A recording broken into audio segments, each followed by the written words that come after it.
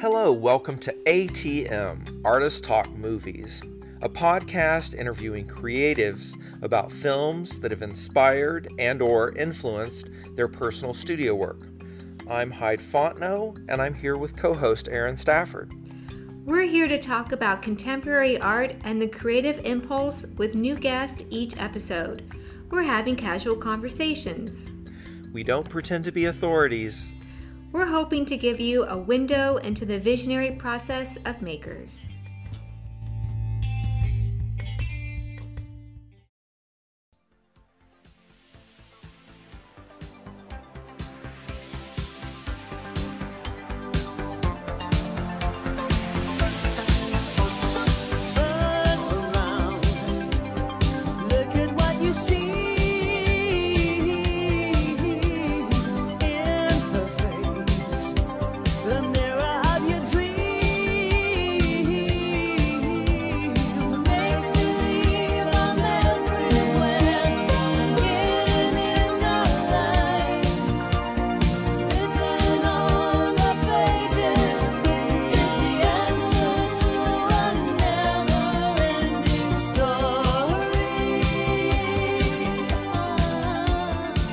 Hi, Aaron.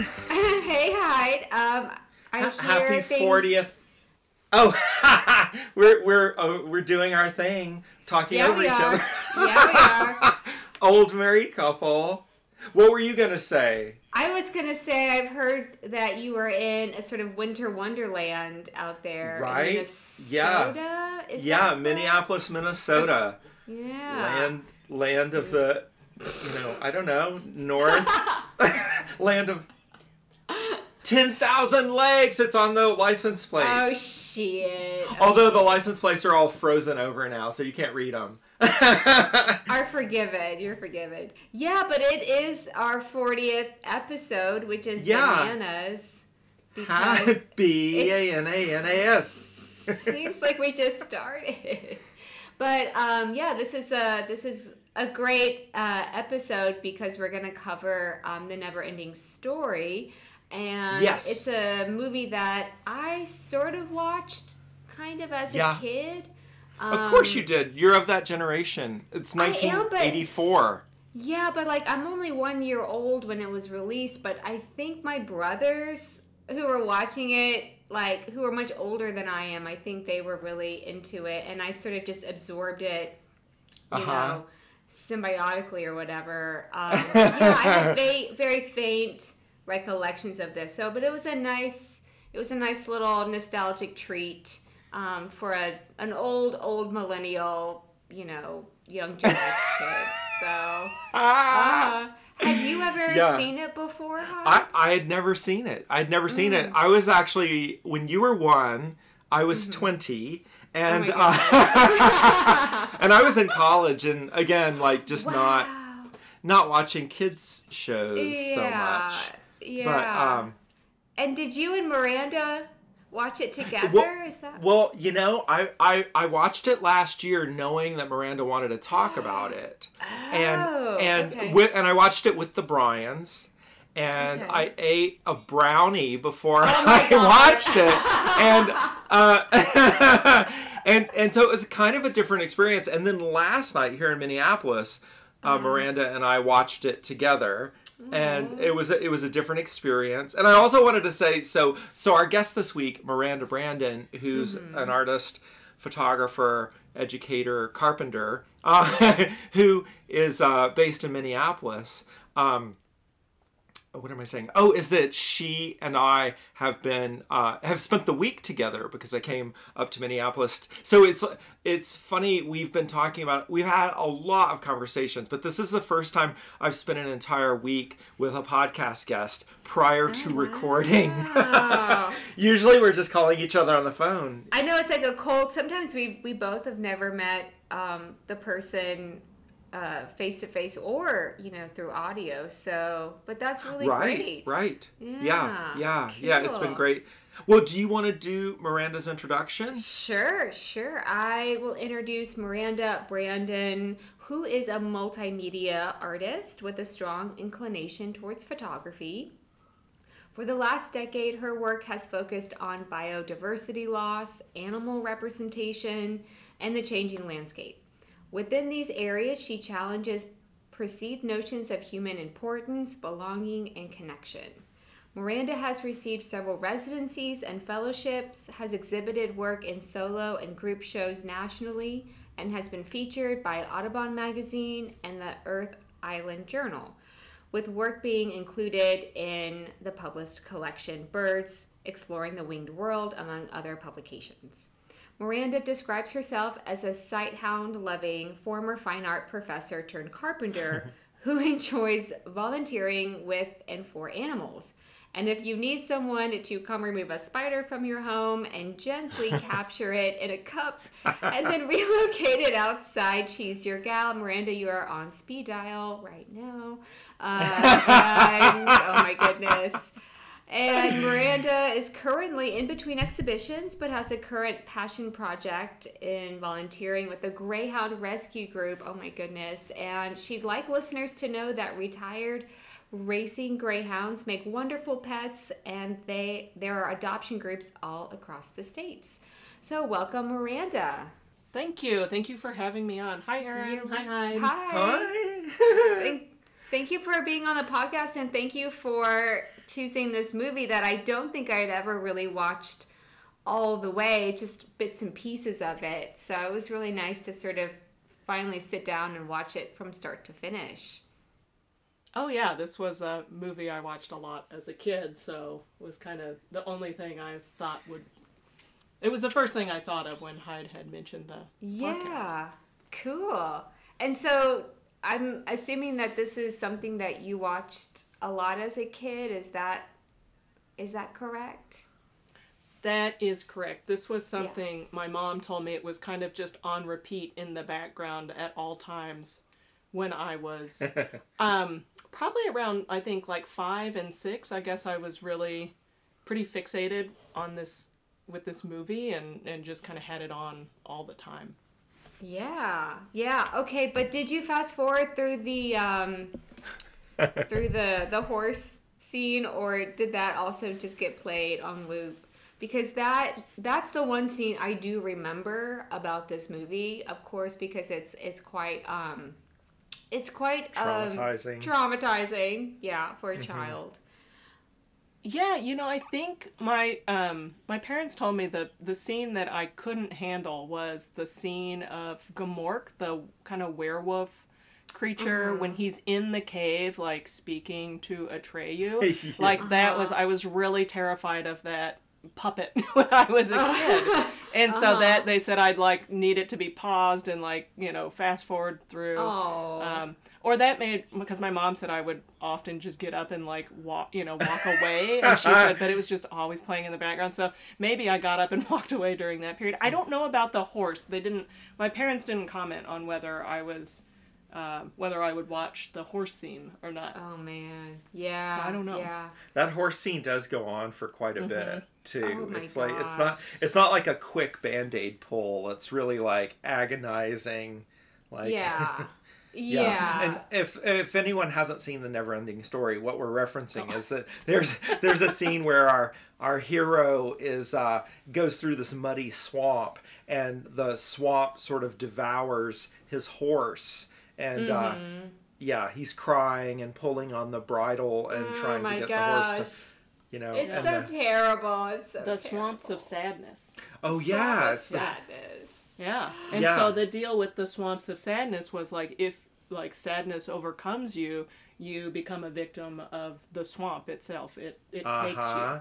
And so that was one of the things that I thought was very, as an adult, I don't think I had much awareness of this as a kid, but as an adult I thought was very interesting, like them attributing like a human emotion to an animal, that I feel like for such a long time, or there was this separation, right, where we began to treat animals as like machines or tools, and so I thought it was interesting, in the 80s, this attribution of emotion to like the horse is the one who sinks in the swamps, and then I don't know how Atreyu made it out, because he just lost his horse, and then he's sad sitting in the swamp.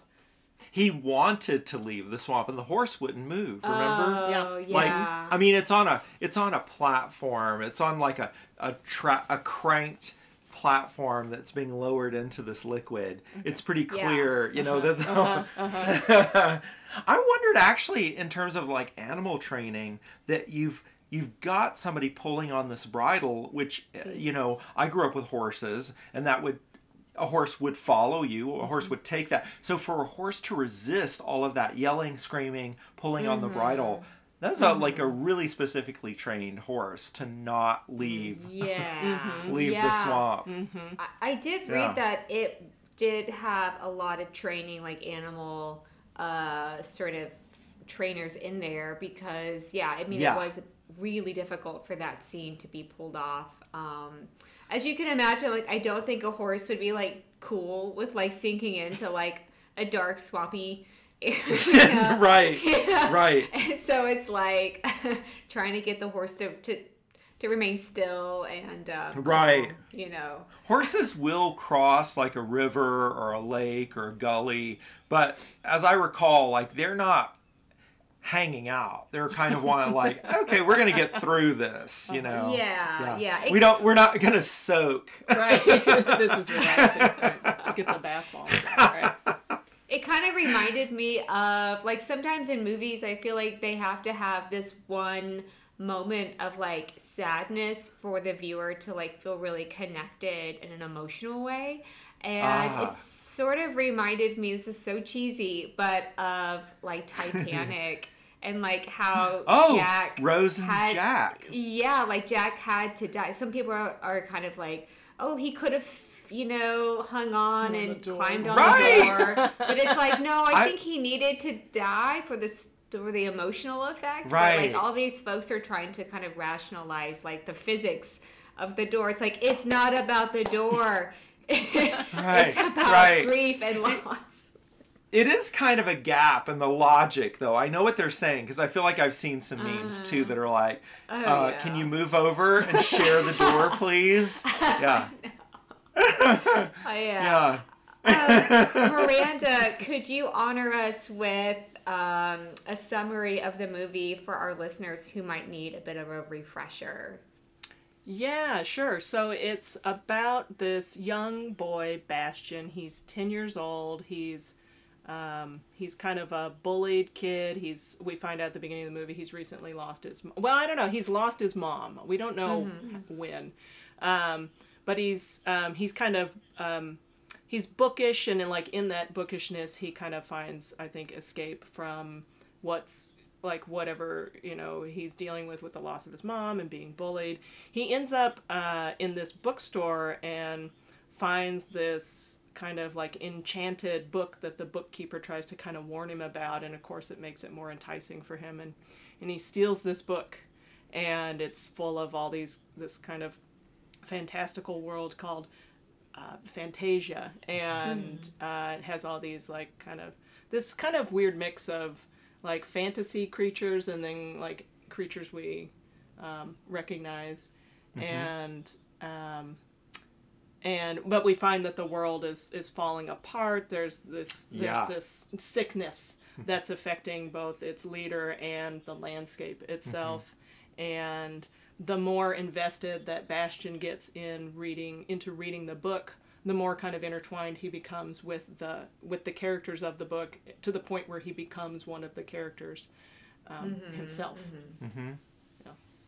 Right. And that, I mean, I guess this is not like a podcast where it's like, spoiler alert, we're not gonna... Right. I mean, this movie came out in like 84, so like if you haven't seen it by now... Like, you've had a few years. You've had some time. Yeah. Yeah, but ultimately, like, this fantasy world, like, they become reliant on a response from... It's kind of like a call and response thing, where they're, like, addressing the reader, which happens to be this kid, Bastian, and they're reliant on him, like, believing in that, and like providing a response to them in order to save the world, their world.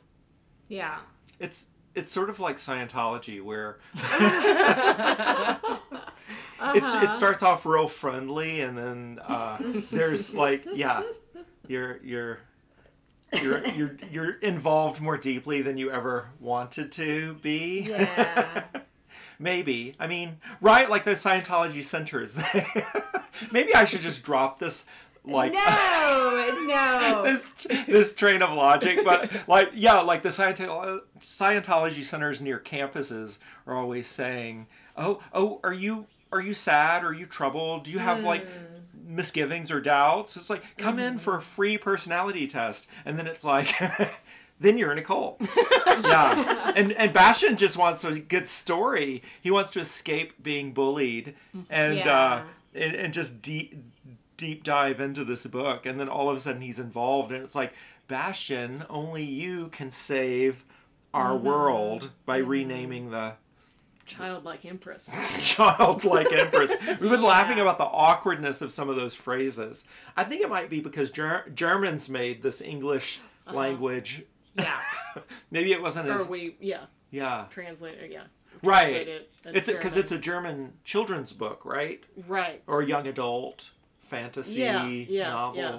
I don't think the author really cared for the movie. I think he was disappointed. He didn't. Yeah. Yeah, he wanted his name removed from the credits. And last night when Hyde and I watched the movie, because I was like, no, I'm pretty sure his name's in the credits, and it's not. Like, I was like paying closer attention, and it's not.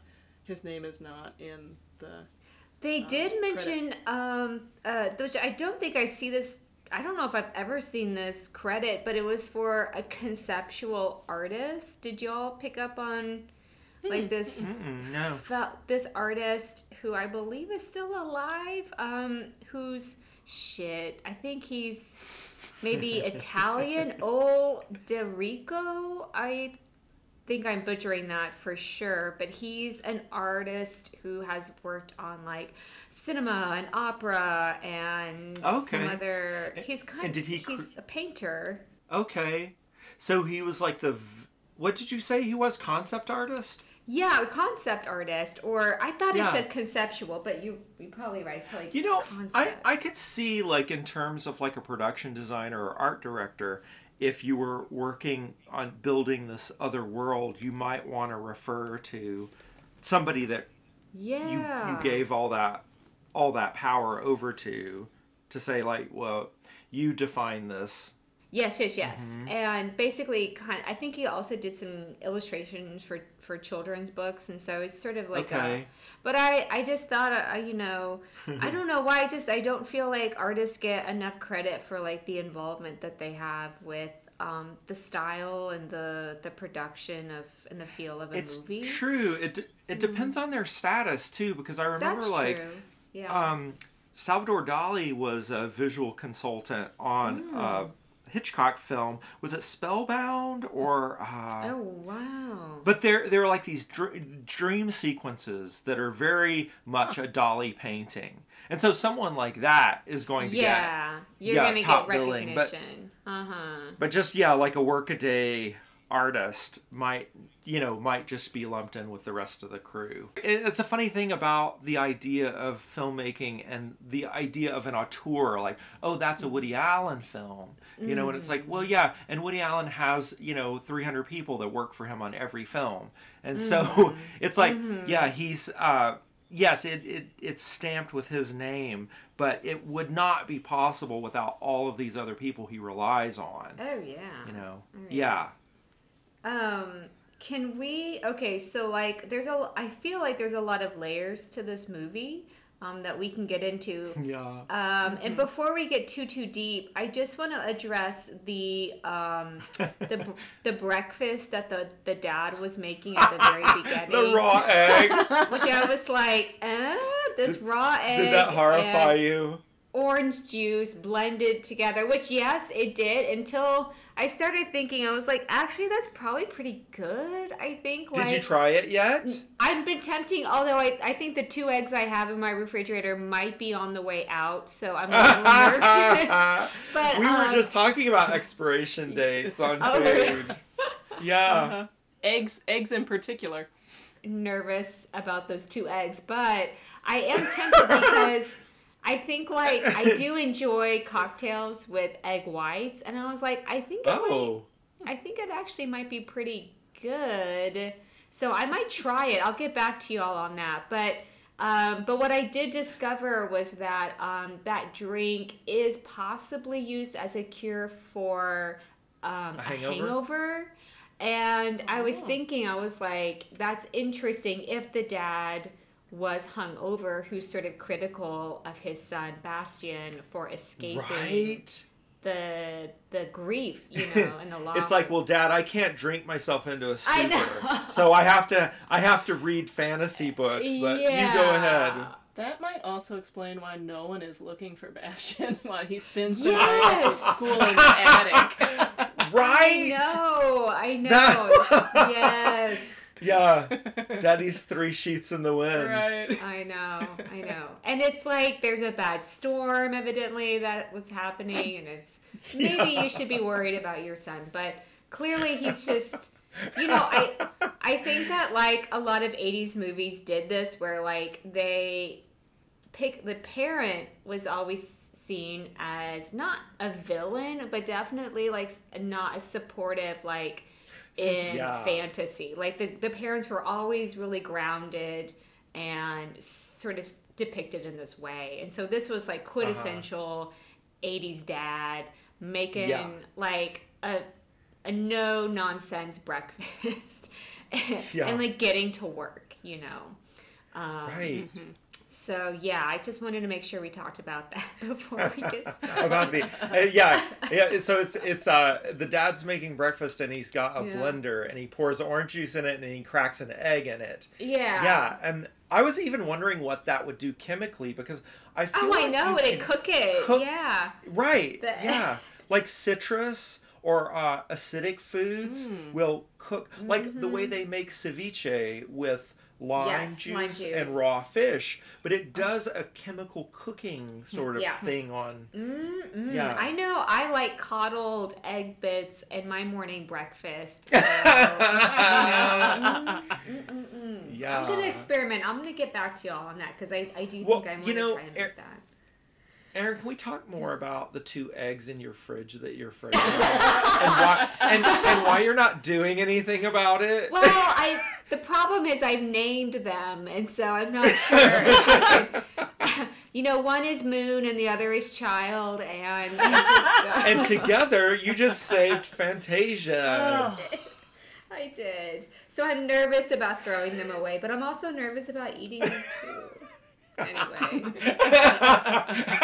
is this part of the Never-Ending Story? Is this the 4th installment of the Never-Ending Story? The inconsumable eggs. But you could always wish for more eggs. I was gonna ask Miranda, did you ever see any of the other installments of the Never-Ending Story? Yes, I did, and I think I owned some of them like as an adult for a while, and then I was like, why do I have these? Because I don't remember anything about them other than that I only really cared to watch the first one. And I know that, we were talking just a little bit earlier about how the author, Michael Ende, was not pleased with the Never-Ending Story, and I guess I read a little tiny bit that part of it was like because they changed some things, but also that they only address like maybe half of the book in the first one. But I think it said, like I read that like the sequel only very loosely addressed like more of the book, and the third one didn't have anything to do with the book. Yeah, it went more in the trajectory of the films probably. And it's funny, like. In a strange way, it's such a everything in the kitchen sink, like all the characters, and like that they're not really related to each other. These different sequences in the film, I could see it being a film that sticks in your head for certain imagery, like the boy riding a dragon. And those Sphinx guardians who are like we were laughing about that, like this kid looking up at these big stone breasts, and I don't know, when I was a kid I was pretty interested in boobs, so that would have been like Well, a and nipple show. Yeah, and that song that gets stuck in your head like an earworm, it just nestles in there with that. Damn, Yeah. like that will not go away. Yeah. Oh my goodness. Yeah, that is a serious earworm. Never Yeah. Ending Story theme song. God. Intentionally, I'm sure. So. Yeah. Well, you know, I want to take a moment to talk about Miranda's work because I was also trying to figure out like why is this film important, and I feel like over the course of like talking all week, we've kind of like gotten to a place where a lot of Miranda's work has to do with the natural world, ecology, like animal advocacy, and so this is like I feel like do you want to talk about a specific body of work? Like actually we were talking about Miranda, so Miranda's been volunteering with this Greyhound rescue group, placing animals that had been worked on racetracks and in those environments and then retired. And like a lot of animal industries, there's not the industry itself has not made any what is the word, has not made any arrangements for retiring these animals, but they do live on. And the same happens with like when say apes are used in the film industry. It's like they like my understanding of it is that like only like a prepubescent chimp can be used in a film. Because they're trainable and such, and once they go through puberty, like Colin Robinson, we've also been binge watching What We Do in the Shadows. Oh goodness, yes. But say for instance, a chimp can only be used to age like 3 or 4 or 5, but then they live as long as people, so they might live to be 60, 70 years old, and there's no like the industries that have used them and taken them out of their natural world, there's then it's relying on nonprofits and charities to take care of these animals for the rest of their lives. And so Miranda's done some work with the Audubon Society in preserving and actually like maybe I'll let you explain it, because it's like you were collecting and counting birds that had flown into glass buildings, and that became a big part of her work. So, do you want to talk about that? Yeah. So when I was, and kind of what led into volunteering with the Audubon is I had previously worked at a wildlife rehabilitation center and had worked in their like avian recovery. It wasn't really a nursery, but it was like their recovery unit, and kind of through that I found out about Audubon locally here in Minneapolis, that they were looking for volunteers to monitor for collisions that were happening in their like downtown spaces in Minneapolis and St. Paul, where in the spring and in the fall during migration they were monitoring to see if birds, or not if, but where birds were colliding with built structures in those downtown spaces. And so, and out of that experience and finding these birds, I started making work about them colliding with these structures, and they're just these kind of large scale photographs that where the bird looks like it's kind of at that moment of impact hitting something, but what it's hitting is kind of nondescript. It looks just like you just see the bird's reflection. And because part of the issue with or the reason for birds running into things, it's not a matter of their intellect. It's not that they're stupid, it's that they see differently than we do, and they don't perceive like a reflective surface. They see what's reflected in it, not that it is a solid surface, or they see something that they think they can fly through. And so in the images I was making, I was not making a specific thing that they were flying into, but it was just, you could kind of see where their like locomotion ceased, where it couldn't go any further. And I was doing them on this kind of larger scale, because like almost kind of a human scale. I had kind of a couple scales I was printing them at, but at their biggest, kind of their ideal scale was where they were could easily relate to the human body in like a comparable scale of the human body, because there was this kind of invisibility of that this was even happening. I would talk to people sometimes about the project, and they'd be like, "Oh, well, how many birds do you typically find, during, a collection season?" And they'd be like, "Oh, it must be like 5 or something like that." Oh, no, yeah. And it's been years since I've done it, and I actually have forgotten how many I would find. But it was a whole group of volunteers. It was not, of course, it was not just me out there. But it was always, I just recall that when I talked to people about it, they were always quite surprised by the number, because they were like, well, I never see it. It's that like, well, I didn't see it, so, I didn't even know this was happening. And so part of like the scaling up in the photos was just the idea of like creating a visibility for that it was something that was occurring and was problematic, and also like in the downtown spaces, like they would have people that would kind of like take care of, manage the streets, and would kind of like tidy things up too. So it's like, well, if you don't get out there really early in the morning, exactly, the odds are you're not gonna see it. Or like some volunteers come and picked up the bird too. That kind of reminds me of like, so when I was in grad school, we had I think art buildings tend to be like your kind of brute.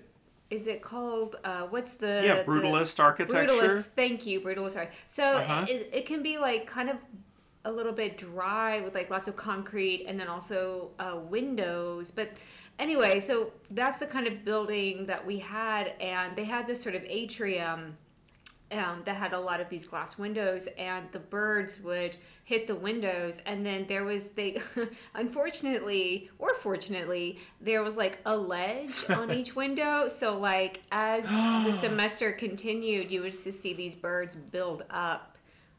And it was very every time you walked in. The ledge of carnage. Because, they just didn't get around, because it wasn't a convenient thing to kind of manage. And actually, I think some of the students ended up using the birds in their work, because it's like we were just so affected by it so often.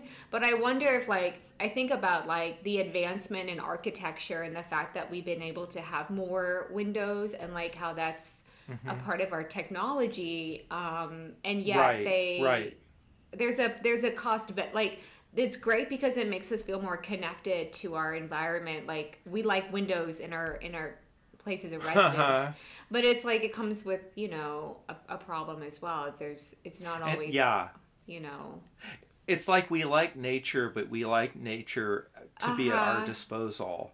We don't want to contend with and it's sort of sad that like I think that a lot of types of more modern futuristic buildings do have a lot of windows. Like, that's kind of where we're going. The older the buildings get, like the less windows they have, and so it's so there are solutions, apparently, like Miranda and I were discussing. Is that there's like some vinyl films that you can put on windows that reflect, and they do obscure. It makes for not like a unobscured use of clear glass, but it sets up like a pattern, sometimes of vertical lines that help the birds identify it as something they can't fly through, or like an extension of the sky. But we were talking about that, and how maybe architects should kind of insist on these things. What's really great, Miranda, like I saw this on your website, and like they're really pretty. Like the photographs are like elegant. Dead birds. The dead birds, and they're kind of beautifully presented, and haunting. Like this one with his neck like bent back, it's very dramatic. It's a hermit thrush, I think. Probably. Oh my goodness. Or it might be a nuthatch. I'm not sure what's on the picture. But I think that what we experience with like the cognitive dissonance with like beauty, but also, you know, we have something disturbing or upsetting, you know, to see these birds that have suffered because we wanted, you know, windows in our buildings. Right. But well, and I was just going to say that with you know, kind of with the presentation, and like they're on these very kind of sterile, white, you know, clean backgrounds, the birds, when I photograph them, or that's, you know, that's how I'm showing them. Like I didn't, you know, I never wanted them to seem grotesque. I wanted them to have that. I really wanted to kind of like try to honor the birds too, in a way, and show just how beautiful they are, and they like the images in person have a lot of fine detail in them. So I wanted people to be able to spend time with them too, because I wanted them to still feel beautiful, but also have this sense of that kind of arrested motion, and you know that, and in that arrested motion, you know, that sense of that's it, you know, that is the kind of that's final, that's permanent, that's the end. Touching back to the movie, like I really liked the like, I guess it's the evil part of the movie, which is nothing, like it's literally nothing, and I just don't feel like you see that happen in storytelling, where usually it's like it's a thing like that, it's a concrete thing that you can kind of like it has a see face. and identify. And the fact that they called it nothing. like the Wicked Witch. Oh, and it totally, like, in a lot of ways parallels like the Wizard of Oz, and this sort of like journey, and you know, making friends, and this like coming across like different kinds of obstacles. But yeah, like the fact that it was sort of really poetic. I thought that the nothing was the thing that they were, you know, trying to fight against. But is it nihilism or apathy, or like it is kind of a hard thing to define in action even. Which is really kind of funny when you think about say your work with these watching these birds, like a man-made object destroying a lot of birds, and how it would be really easy to look the other way, or you could bring it to someone's attention, hoping to like change that course of events. The way we build, I mean, it's within our power if we gave a fuck. That's true. If we stopped just looking. Well, if we stop prioritize ourselves, remember we were talking about this sense of aesthetics, and we don't want to obstruct our view, and but it's at the expense of so many other things, of other beings, that we are willing to do that or not do that. And actually, that makes sense with you talking about the size that you wanted to print these bird portraits, if I can call them bird portraits. Sure. I don't know. But to like the idea of like size and power and a place in the world, and who gains attention. And if you're tiny and without advocacy, you could very easily be mowed over by people with more power, more resources, less empathy. So I found out this little factoid about the movie, which is that Noah Hathaway, who played Atreyu, he so in the story, I think his skin is meant to be green, if I recall.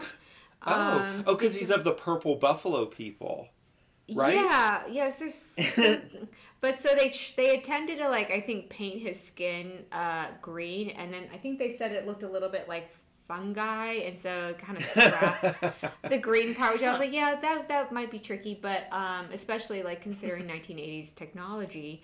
But then they decided to artificially darken his skin. I don't know if this was like with a tanning bed or like, you know, like a lotion or whatever. But if you notice, like his complexion is kind of darkish. And Yeah. like, I don't. What do y'all think about that? Like the fact that they made that choice to like make his skin darker. I don't. Well, I don't know. he's sort of he's isn't he supposed to represent like Native Americans? Like Oh, there's It seems like there is a very strong tie to that. Okay. I mean, yeah, that's one thing because we see like in that gathering at the palace or whatever they yeah, call the it, kind like, of royal like court. he is really the only humanoid looking character Right. that is there. Everyone else seems like very otherworldly. yeah.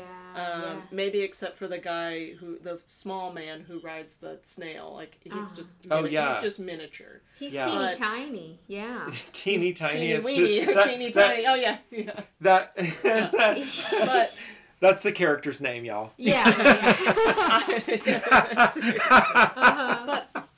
But we were thinking about like how Bastian, when they introduce Atreyu, Bastian like kind of flips over. He looks at one of his books or something. Yeah. He's got this sticker of like a Native American hunting a buffalo, and so I was wondering, like, did it need like. Because, they kind of explain away some of this illogical kind of reasoning at the end of the movie where, like, oh, we needed him to come along, we needed him to connect with you. So I'm wondering if it's like some kind of manifestation or suggesting some kind of manifestation of Bastian's, that he needed someone in the story that he felt like he could connect to and, like, something that was familiar to him. Because also, like, the horse is so... Like Atreyu and Artax, his horse, stand out as so kind of like a mismatch in that world. In that, Yeah. Well, and that they're very like the world Bastian lives in, and not like the world of Fantasia, because they don't have like a dolphin fin stuck to the top of their head or something, or three heads that rotate or something like that. Like they're Right. The makeup was pretty good on those multiple faced characters, I thought. Yeah. But you're right. He's like, Atreyu is a pretty straightforward humanoid. Yeah. And as well It's as the interesting he was Empress. supposed to be a different color. Oh, He was yeah. supposed- that Aaron, you said he was supposed to be green. So that was in the novel, is that? Yeah, so that was in the original book, and then they went with just like tinting his skin darker, which I think, was definitely to make him look kind of sort of exotic, I would imagine, like for Europeans to sort of have sort of darker skin. But I wonder if that sort of, the darkening of his skin might suggest that, I mean, this is kind of another reading, but it's like maybe the nothing represents colonization and like the sort of wiping out of like people's identities and their land. And I don't know, like, I mean, like I said, I think that there's a lot of layers to this movie. Sure. Yeah. And perhaps even unconscious layers to some degree, because you know that, so it's a German writer who originated the book, and then a German director, and Germans fetishize Native American culture in kind of really specific ways. Like I've seen photo documents of say a bunch of blonde Germans who were camping on a weekend, and they're all wearing Native American costumes, like as part of their camping trip. Okay. So, and I know the Nazis used some Native American imagery or symbols, and saw them, as much as they were racist, they also kind of held up Native Americans in a mythological way. When I was a kid, I was before I got into Girl Scouts, which was totally lame. I was, now I'm going to use the term that was used back in the 90s, so forgive me that this is not the correct terminology, but it was called Indian Princesses. This was the organization, and now I'm sure they call it something else. But we would totally like... Maybe. It was like, I think they do. I think they must call it something else. But as kids, and it was always with our dad, so it was like a dad-daughter kind of dynamic, and we would go camping, and we would go horseback riding, and we would have like, these sort of Native American sort of, very hokey kind of rituals. And I look back at and I was like, I think that was okay. I know that was fine. I loved it as a kid. I thought it was great. But like in America, we do this, like we dress up as, you know, Native people, and you know, it's like it's I think that we're trying to connect to, like, you know, another culture, or, you know, it feels like another world sometimes, like just the way that, you know, the cultural differences are. But yeah, I mean, like, we're like, oh, the Germans, like, no, we're doing that in the 90s. Like, that's definitely happened. But I was gonna say that, it kind of just reminded me of like what's the what's the movie, Avatar? That's where they had the blue. Oh yeah. The blue skin, and it was sort of like that, right. Again, going back to kind of like a Native American. Yeah, or Amazonian. Like, yeah, the colonizers have come in, and like resource gatherers, stealers. I know what I was gonna say. So thinking that this idea of like the nothing could represent colonization. I watched a fantastic bit by John Oliver who talked about like the practices of European museums, and how basically they stole all of these artifacts from these different countries, and the big problems that are happening with that. Did you all see this segment at all? I mean, it was just like, I did not. Fuck. Okay, I'm gonna send it to But y'all. I'm interested in the subject. Yeah. Because it is wild. Like the rationality behind keeping a lot of these treasures, basically. Right. And like, I was he made a really good point, because he said like a big. I mean, there are so many problems with this, but like, what's really fucked up is that folks that, you know, are trying to connect to their ancestors and their traditions have to go to like London to like feel connected. It's just so like, there's a lot of pressure on museums now to deaccession, I believe the word is.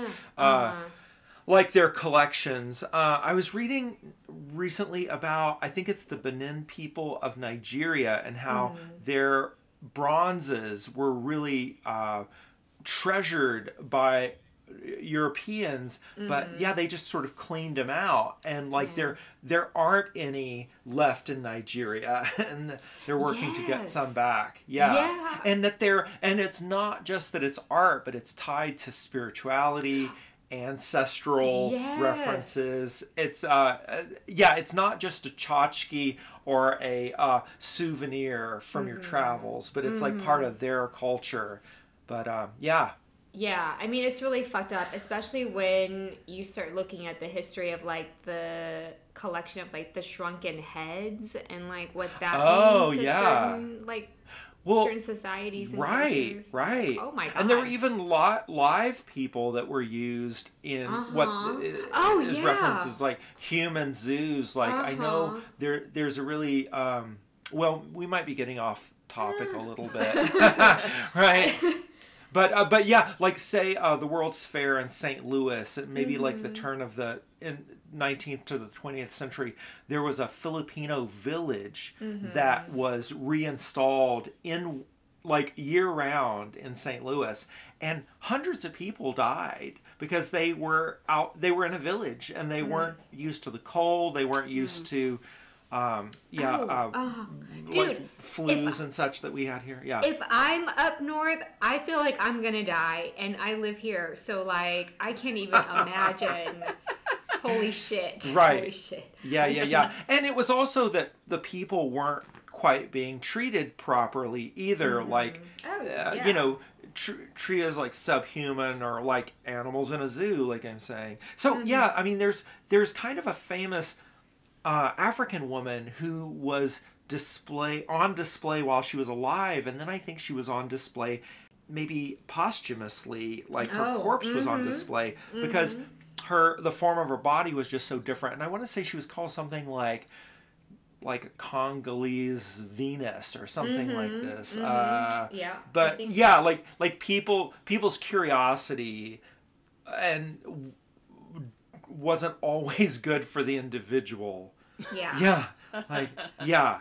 Aaron, I was just going to say, going back to your, your kind of question about the nothing, if that's symbolizing colonization. Like, I was very curious about the choice of Atreyu, and how they describe him. He's this brave warrior of the purple buffalo people, and it's like, that seems just like a native person, like a Native American person. It's like, why is this person the person that has been chosen as the person who is responsible to restore this land, like this thing that is going on?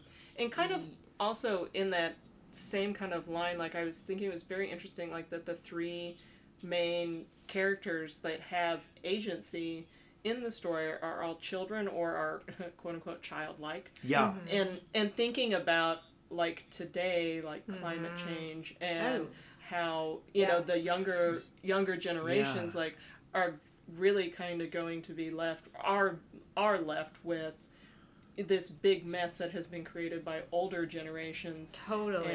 Or whatever past no, I'm not sure what word I want to use, but the younger people are being left with the fallout of industrialization, basically, that we have just been ignoring, like the science behind. No, climate change is a thing. It's been here, for quite a while actually, but it has this invisibility to it because it had. I feel like it's not so invisible anymore, but but anyway, but I was seeing connections there with like the generations that are having to deal with the fallout of what older generations have created. Yes, like tag, you're it. Like oh, sorry, the world's crumbling, but leave all your weapons behind. And that was kind of fucked up actually. The way that they didn't allow Atreyu to have any weapons, like why was that? It seemed like a weird unnecessary obstacle. That's not explained. Right. I don't know, like maybe that, I mean, I guess again, like there's a lot of different ways that you could read into this story, but it's like maybe learning that you don't need anything about yourself and, like... It's vague. It's pretty fucking vague. But I definitely wrote down, like, Greta Thunberg is, like, the Empress kind of, like... But, like, way better because I feel like the Empress, it doesn't have a ton of agency. Like, she's just, like, hanging around waiting for, like, to be saved, basically. Where somebody like Greta Thunberg today is much more, involved and active in climate change awareness. Oh. So, and I think she... Yeah, Greta Thunberg should be, like, cast as the... They should be... Oh, my God, yes. In the remake. Oh, yes. Wow. Yeah, or she could be Atreyu, like the flippant. Yeah, it's really true. Yeah. No, I was thinking this film really begs for a remake. I feel like a lot of things could be further explained and better explained. A lot of things could be fleshed out in a more satisfying way, and we certainly have better technologies in puppetry and wait, you weren't impressed with what's the dragon's name? Falkor. Falkor. You were the not Luck Dragon. Impressed. We were laughing actually at how creepy Falkor seemed. That he's kind of like schmarmy and like winking and giggling and like we're like, I don't trust this guy. Yeah, I mean it was a little crude, and then the tongue was so distracting. I'm like, why is his tongue moving? Oh my goodness. Well, and it's so funny. We were talking too about the sense of like, well, obviously, right? Falkor's supposed to be he's on the side of good, right? He's white. He's jolly. He flies in the sky. He's like heavenly in a way. Oh my God, he's Santa. Right? He's Santa, isn't he? Yeah. Yeah. And you don't want to sit on his lap. Do not sit on his lap. Yeah. But And then, like, Gamork is like I was thinking of, like, this as an adult. That, like, Gamork, this, like, werewolf, you know, creature. I call him a werewolf because he speaks, you know, he's a wolf that speaks. I mean, yeah. I don't look right, whatever.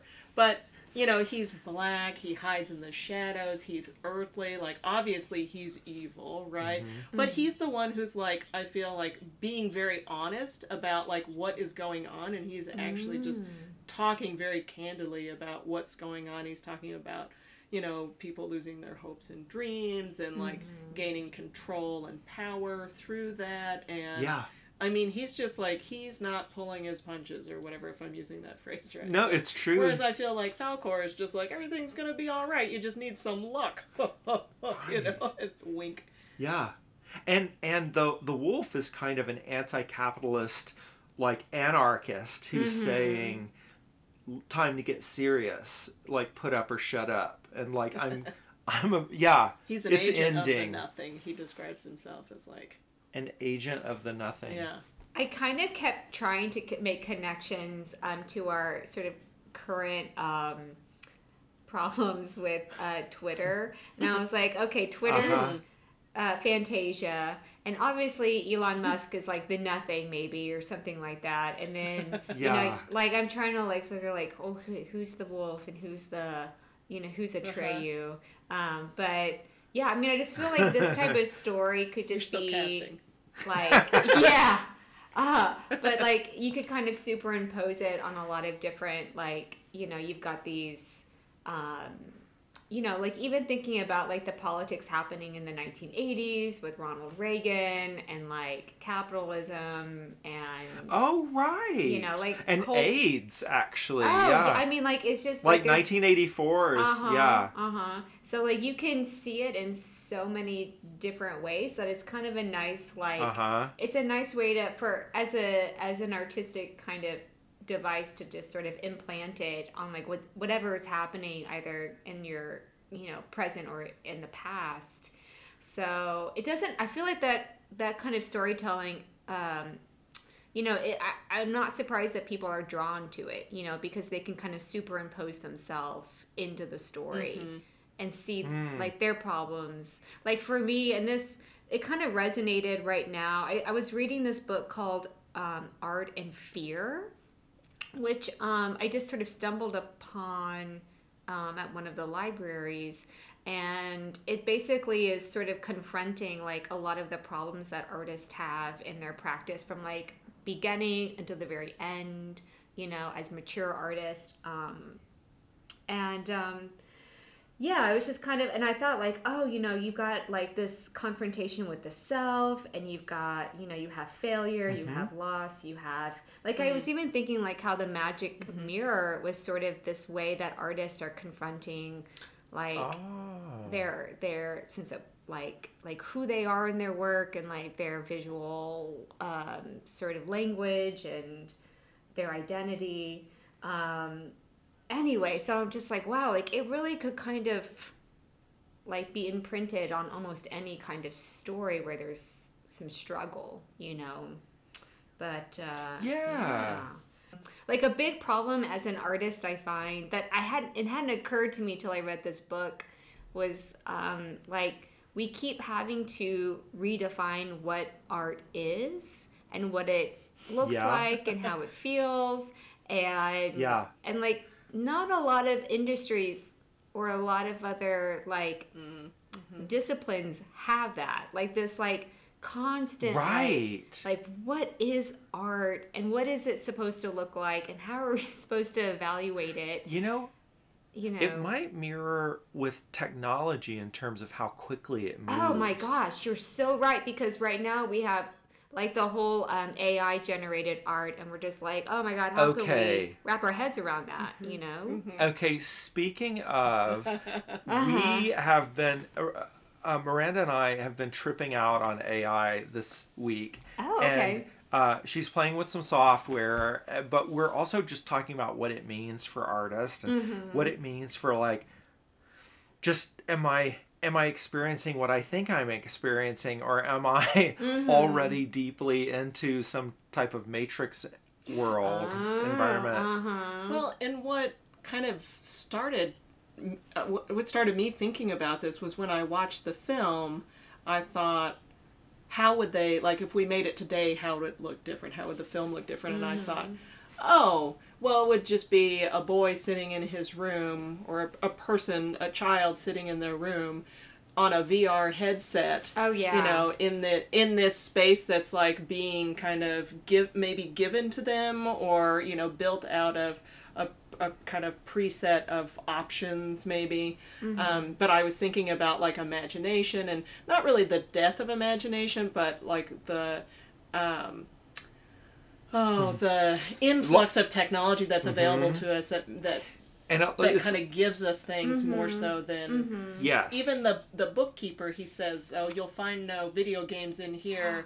You know, there's only books, and they make no beep beep beep beep beeps. You know, he makes that comment. Yes. And it kind of, I feel like, calls to this sense of like technology threatening or pushing other things out maybe, or drawing our attention in a very different way. And but I was also thinking in the sense of like these virtual realities or augmented realities. Honestly, I'm not really sure what the difference is. Personally, I don't have enough experience with it to know. But being able to construct an environment in those spaces that's so much more appealing than what our actual reality is, and losing touch with reality in that sense, while things kind of fall apart around us, like creating, you know, a space that is so much more desirable to live in, while everything else goes to shit around us. Or that being a danger. And then Hyde and I have kind of gone down this AI rabbit hole of interest and fear, I think, of like, even like, Erin, what you're talking about with the role of the artist and redefining what art is, and what counts as art, and is thought art, or, you know, like, can a prompt, like some of these image generators, like, is it just the thought? And we were talking earlier about like even these artists where it was like that was kind of like, it was a participatory thing, where it was like it would just be a set of instructions, and that was the art, you know, and then and then participation happened around it. So I suppose that was all that was the whole package. Yeah, we were referencing artists like Sol LeWitt, who has instructions to make a drawing, or Yoko Ono has instructions for actions. Yeah. Right. And that is the work. Like, they don't have to produce the work themselves, or that they don't have to produce the work at all. It's just the idea that is there, the prompt and that now is there. The work it's the prompt, it's the thought that you put in, and then AI generates the image. Right. Or the script. Yeah, and like when we think about Sol LeWitt or Yoko Ono, like, I don't really, like, I feel like that's not I mean, it feels kind of older, you know, it's a part of the canon of art history, and yet we're still confronting these fears of like, well, how much of the hand of the artist do we need to feel like we're looking at something genuine or authentic?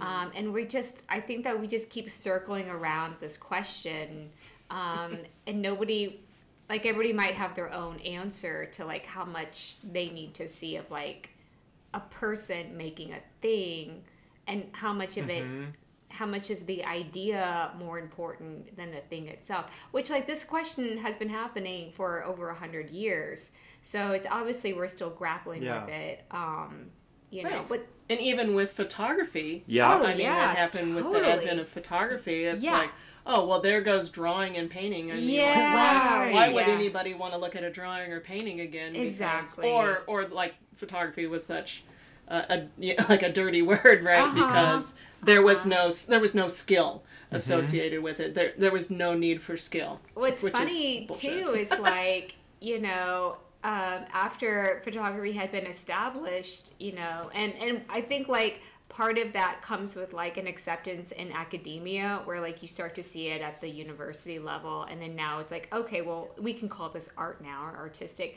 And then when color photography came around, it was like, oh, but we can't do color, you know. And then it's like, you can't do and it's just like, we are constantly struggling with this, you know. And the thing that I find that it when I realized this, it was just such a relief to know, like, why, like, art is so hard because we are constantly having to question what the fuck it is. And it's like, why doesn't that get talked about? Because we just all are kind of like, okay, this is fine, this is fine. And like, we're all just like, fuck, what am I doing? You know, and as a creative, it can be really challenging, you know. Well, and there's enough like imposter syndrome to begin with. Yeah, totally. And and also, you know, like in general, like society can be really suspect of what an artist's motivations are, what if they're truly providing something to society, or if they're trying to find a way to shirk their responsibilities and siphon off energy. Yeah, so and like, you know, yeah, and we even buy into it. Oh yeah, totally. And like, you know, with Miami, the art fair is happening, and it's like right now, right? Yeah. Yeah. I mean, I think that's kind of coming to a close today, but with Basel, like all these questions keep coming up. It's like, how are we supposed to feel about art and the marketplace? And yeah, I mean, it's really complicated.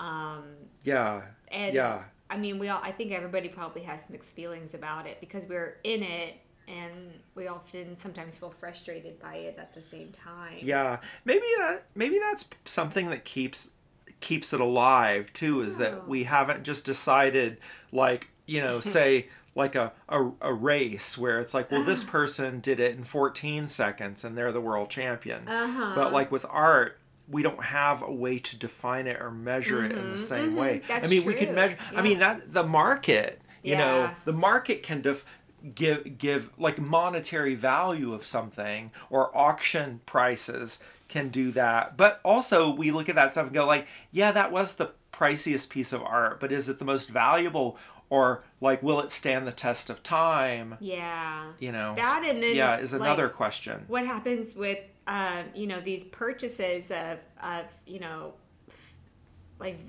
quote valuable works of art, but then like if they're discovered to be fake, or you know, maybe of you know, that's not genuine, then they get like tossed in the garbage. And I just feel like it's so arbitrary. Like, it's just it's mind-boggling.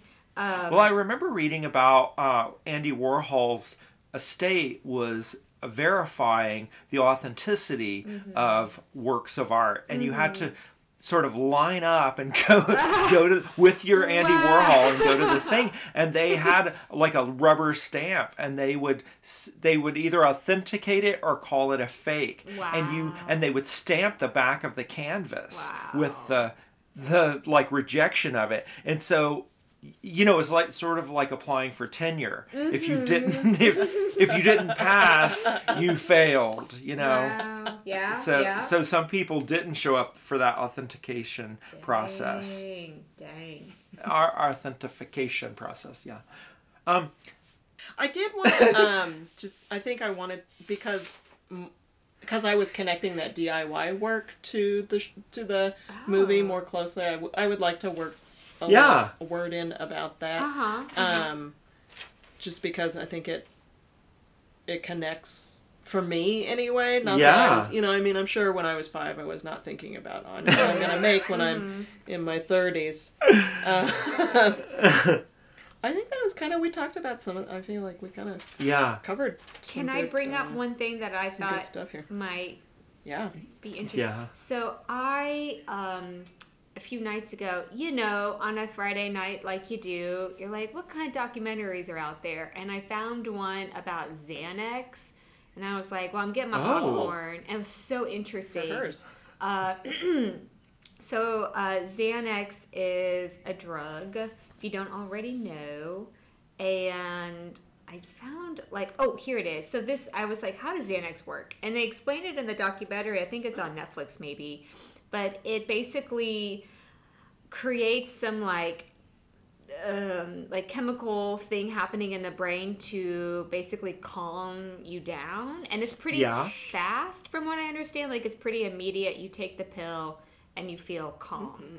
Do y'all have experience with this, or maybe? I've never had a Xanax, but I have friends that kind of live on them. Yeah. I've taken it before. It happens pretty quickly. Yeah, I feel like it's very effective. Yeah, and so that it's basically like it's pretty revolutionary drug because it allows people, to kind of function in these moments of high anxiety. But sure. Then, of course, comes the downside, which is that people get addicted and that they have problems weaning themselves off of this type of drug. And so are you saying Xanax is the great nothing? Well, I don't know, but I do know. I feel like there's some, like, the nothing maybe could be more of, like, a metaphor for depression. And, like, there seems like my experiences with depression have felt like waves of nothing. Like there's this sort of apathy that happens, and like Xanax is almost like I feel like it could just be maybe like a Band-Aid for anxiety or for depression. Yeah, right. Like it's not a lifestyle, but it's like it's a break in case of emergency type of tool. Yeah. Yeah, it's a luck dragon, Miranda says. It kind of is. It kind of is because it's not really... It swoops in when you're in the swamp. That's exactly... Are we writing a commercial for Xanax right now? but the thing is, like, these... Send our checks to what I thought was fascinating, and Miranda, I think you might appreciate this, is that this one woman who was addicted to Xanax, and who was really struggling with kind of like modernity and all of the crap that comes with it, eventually found a lot of solace in volunteering at a horse, like... retirement center. That's not what it's called, but it's basically where horses go to hang out as older creatures and need help and need care, but they're not useful anymore like the greyhounds were useful, and then they weren't. Right. And I just thought there is something about connecting to nature, but also like confronting yourself and not trying to escape, and because I feel like in this story, Bastian, he is escaping, but he's also not confronting his grief with the death of his mother. And it's like he needed the fantasy, but he also needed to use it in a way that allowed him to confront the loss and like to heal, So anyway, I just thought, I was like, that's such a funny, like, I just randomly started this documentary and I really started thinking about this movie and how it kind of functions as a metaphor for depression or anxiety and all the heavy stuff, Yeah. So. Like that narrative in the film is very strong, and that's why I think I get a little irritated at all the kind of like chaotic and hysteric behavior from some of these like elfin figures that are like, what the fuck are they saying or doing or trying to get at? And it's like, because there is an important theme here, and then they're just sort of like these noisy chickens like running around and like they're a huge distraction. But also, like, a kid is probably not going to want to watch a film without some characters. Like some entertainment, just pure, like, candy. Yeah. Well, and Aaron, you're thinking and associating the nothing with depression. Like, I think you're absolutely like that. That was what... watching this film again and really actually thinking about it, normally when I watch movies I'm just like, did I like it, yes or no? And it's like like, did I have a good time or not? Like I typically like really just kind of let myself go and don't let yourself go. I know. And I don't kind of think about it as deeply as like as what happens on the podcast in these discussions. Yeah. Although I love the podcast discussions and I love to go back and watch a film or to watch a film for the first time to be introduced to it, or to watch it after listening to like all what everybody picked up on differently. But but watching The Neverending Story as an adult, I was like, oh, like, absolutely. Like, the nothing is, like, just what it says it is. Like, it is nothing. It's like that feeling of kind of, like, emptiness, of apathy, of losing hope. So yeah, like, I totally agree with that, that association. But also, I was just, I was very, very curious to, when you said, when you were talking about the greyhounds and horses, and you said the word useful.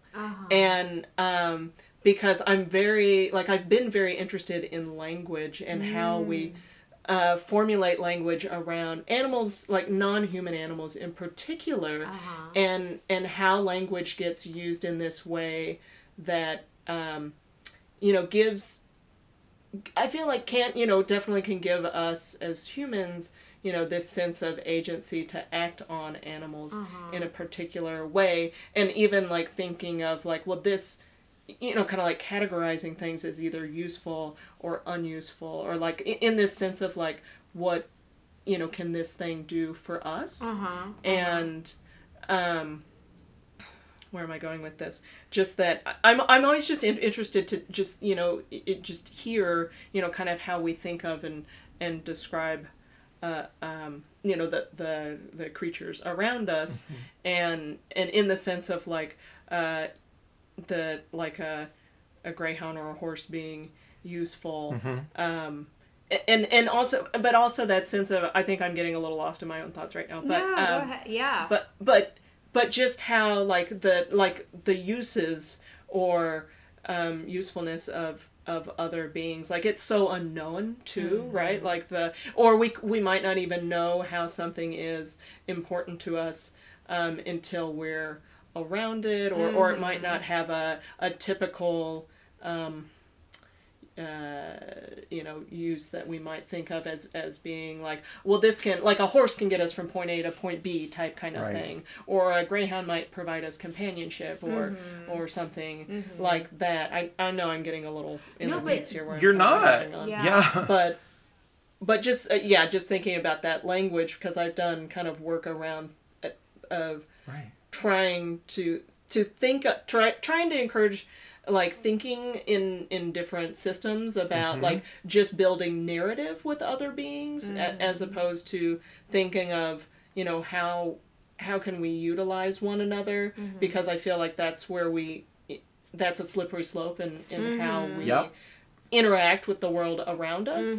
And Erin, I'm not trying to like, I hope you don't feel like I'm criticizing or like attacking you. It was just something that I picked up in what you said that I was wanted to kind of talk about a little bit more, and how we think about others and or othering even. Yes. And I'm not saying you were doing that. I'm just No, but I think that like you're right, that language reveals a lot about how we feel. And I think I was when I reflecting back on that word, I think I was thinking in my head like of air quotes, where it's like yes, in a sort of like capitalist sort of system where like something is either useful or it's not, and like if it's not, and I think that as an artist we tend to sort of sympathize in the like not useful category, because like I remember, because we're undervalued, our contributions are sometimes like, undervalued during the pandemic, artists were labeled as like the least useful people during the pandemic, like in terms of essential workers, and like okay, I'm pretty sure event planners were like particularly not useful,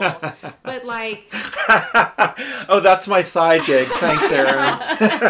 well, you're probably doing very well right now, but I think like my fear, and especially growing up with boomer parents, is not to be useful. Like I remember finishing my undergraduate degree, and I was like, if I'm not doing something, I feel like I'm gonna die because I'm not useful, and therefore I don't exist. And that's another kind of like compounded fear of being an artist, is like, if you're not making anything, are you even an artist anymore? And kind of like confronting that, because like an artist if you're not making, you're not an artist, therefore, like, you don't exist. And Yeah. It's really crazy. And if you're not selling, you're not a real artist. Yeah, if you're not represented by a gallery or whatever, like all these little checks. And I think as I get older, I'm trying to push away from like this fear of not being useful and just embracing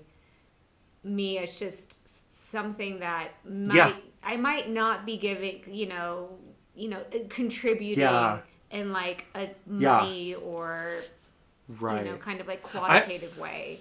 So I saw a meme the other day that said we've luckily ended up on a planet that just grows food, yet we've insisted on creating credit scores to like make our lives hard. And in that same way, like, we all have a right to exist, and our contributions, whatever they are enough, and we don't have to be industry fodder to justify that we can take up space on the planet. Yeah, exactly.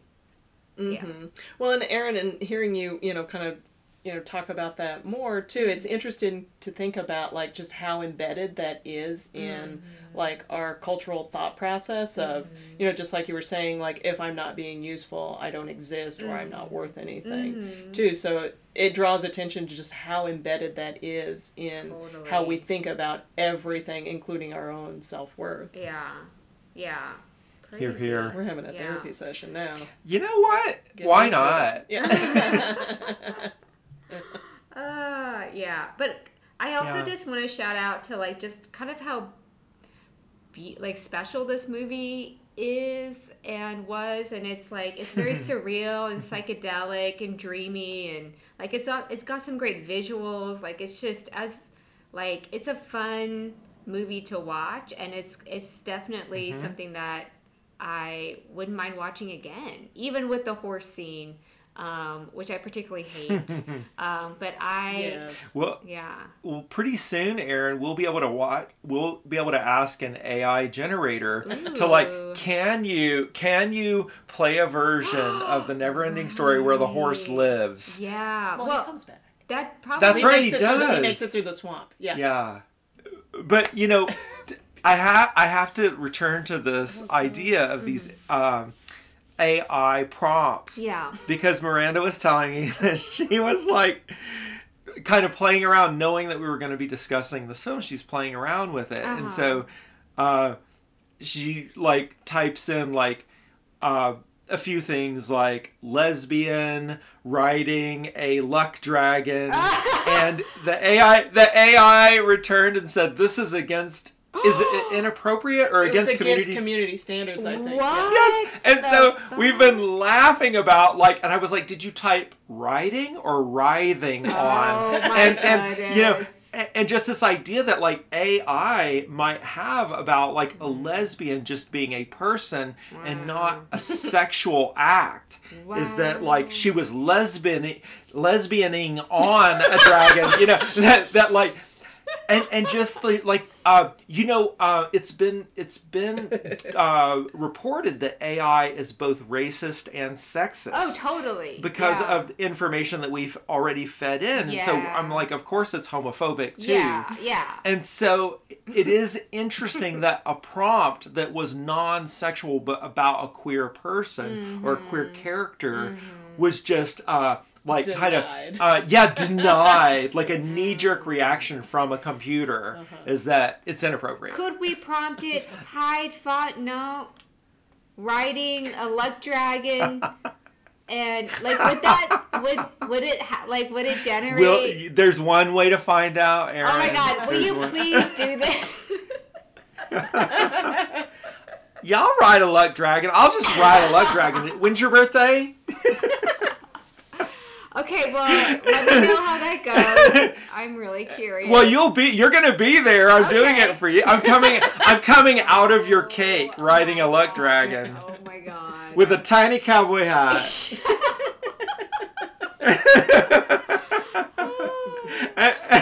and my new happy birthday Aaron Stafford tattoo on my butt. Take that, community standards. That's the rest of the tattoo. Take that, community standards. Why do I feel like you just described like a Brian Jones painting or something? Like I feel like yeah, he'll do it. He'll do it. Yeah. It's grotesque enough. It's a grotesque enough imagery to capture Brian's imagination. Exactly. Yeah. Well, this has been fun, y'all. Yeah. Thank you, Miranda. Thank you so much. Do we want to talk about our next guest, Hyde? That's coming Who up? is it, Aaron? I may have missed that communication. Who's our next guest? I think it is Ricardo Robinson, who I know him a little bit better on Instagram as Lavender Freddy. Oh, yeah. I'm totally spacing out. Yeah. No, and then we are a Pittsburgh-based artist. Yes. Excellent. And he has selected The Happening by M. Night Shyamalan, but also that we watch it in black and white. And so that'll be a really sort of different request for us. And we've been given homework artist. And I'm proud to say that I figured out how to do that on my television, so I'm ready to go, and I'm sort of excited to like maybe watch other things in black and white and see how that changes the film. I think he claims that this is not a very good movie, but that I think it gets better if you remove the color. So. And I've not seen this movie. Have you seen this movie? I have not. I don't think I know much about this movie, even though I've enjoyed some of the other films by that director. Miranda, have you seen The Happening by M. Night Shyamalan? I have seen The Happening. Yeah. Oh, okay. So if you need me to sub in, no, I'm kidding. Yeah, right? Wait for that call. We'll call you. Exactly. Yeah, in a couple weeks. Be on standby. Right, I'll be on. What is it? The game show when you have somebody that you can call to answer a game show trivia question. Yeah. Oh my gosh. Yeah. I'm not sure. Yeah, I think Who that's Wants to Be a Millionaire? Is that what? But phone. Yeah, you get one call. Yeah. Mm-hmm. We'll make sure that you're on our roster there. But yeah. Cool. Well, thank you for making time to be on the podcast, Miranda. Absolutely. Thank you all for having me. And this has been fun. We look forward to seeing some of your new work and hearing about those greyhounds. That's such a great story. The Greyhound Rescue. Yes. I don't know, Miranda. Are there any links that you could provide if any of our listeners are kind of curious about greyhound rehabilitation, or I don't know if that's what you call it. Yeah, absolutely. But we can. No, it's like it's. Once we get the greyhounds off drugs, and they go through rehab, yes, they can be homed. No, it's usually kind of just. I think it's typically called just like a rescue group, that we're like across. I really only know how it works in Minnesota, but we're getting dogs, and there aren't that many tracks open in the States anymore, but so we've started to get hounds in from Ireland, where they actually have a really overly prolific breeding and racing program there, where they're breeding dogs way beyond Do they have what they need. Like accents? Do the dogs just they curious. Bark differently. They might. You don't know. They could. So if you're into accents and you like Irish accents, then you should strongly consider an Irish Greyhound. Yeah. So they're not like it's a Greyhound, but it just happens to be from Ireland. That's cool. You might have to do like a Siri translate. Like, right. So they have an Irish accent so your dog can understand you initially. But I would be more than happy to provide some links if people are interested in. We'll put that on the description. Yeah. Cool. They're not green or purple just because they're from another land. But they can grant you wishes like a leprechaun? Leprechauns can grant wishes. But... Yeah, if you catch them. That's the lore. Yeah, well, greyhounds can be fast. Fast but lazy, so... Well, it was lovely chatting with you both. Thank you so much. Yeah. And we'll Thank you, Erin. talk soon. I hope. Yeah. All right. And happy 40th episode, Erin. Yeah, it's a big deal. Yay. My goodness. Holy Right? shit. 40 and beyond. So, Yeah. All right. Well, All right. talk to you later. Okay. Adios. Bye.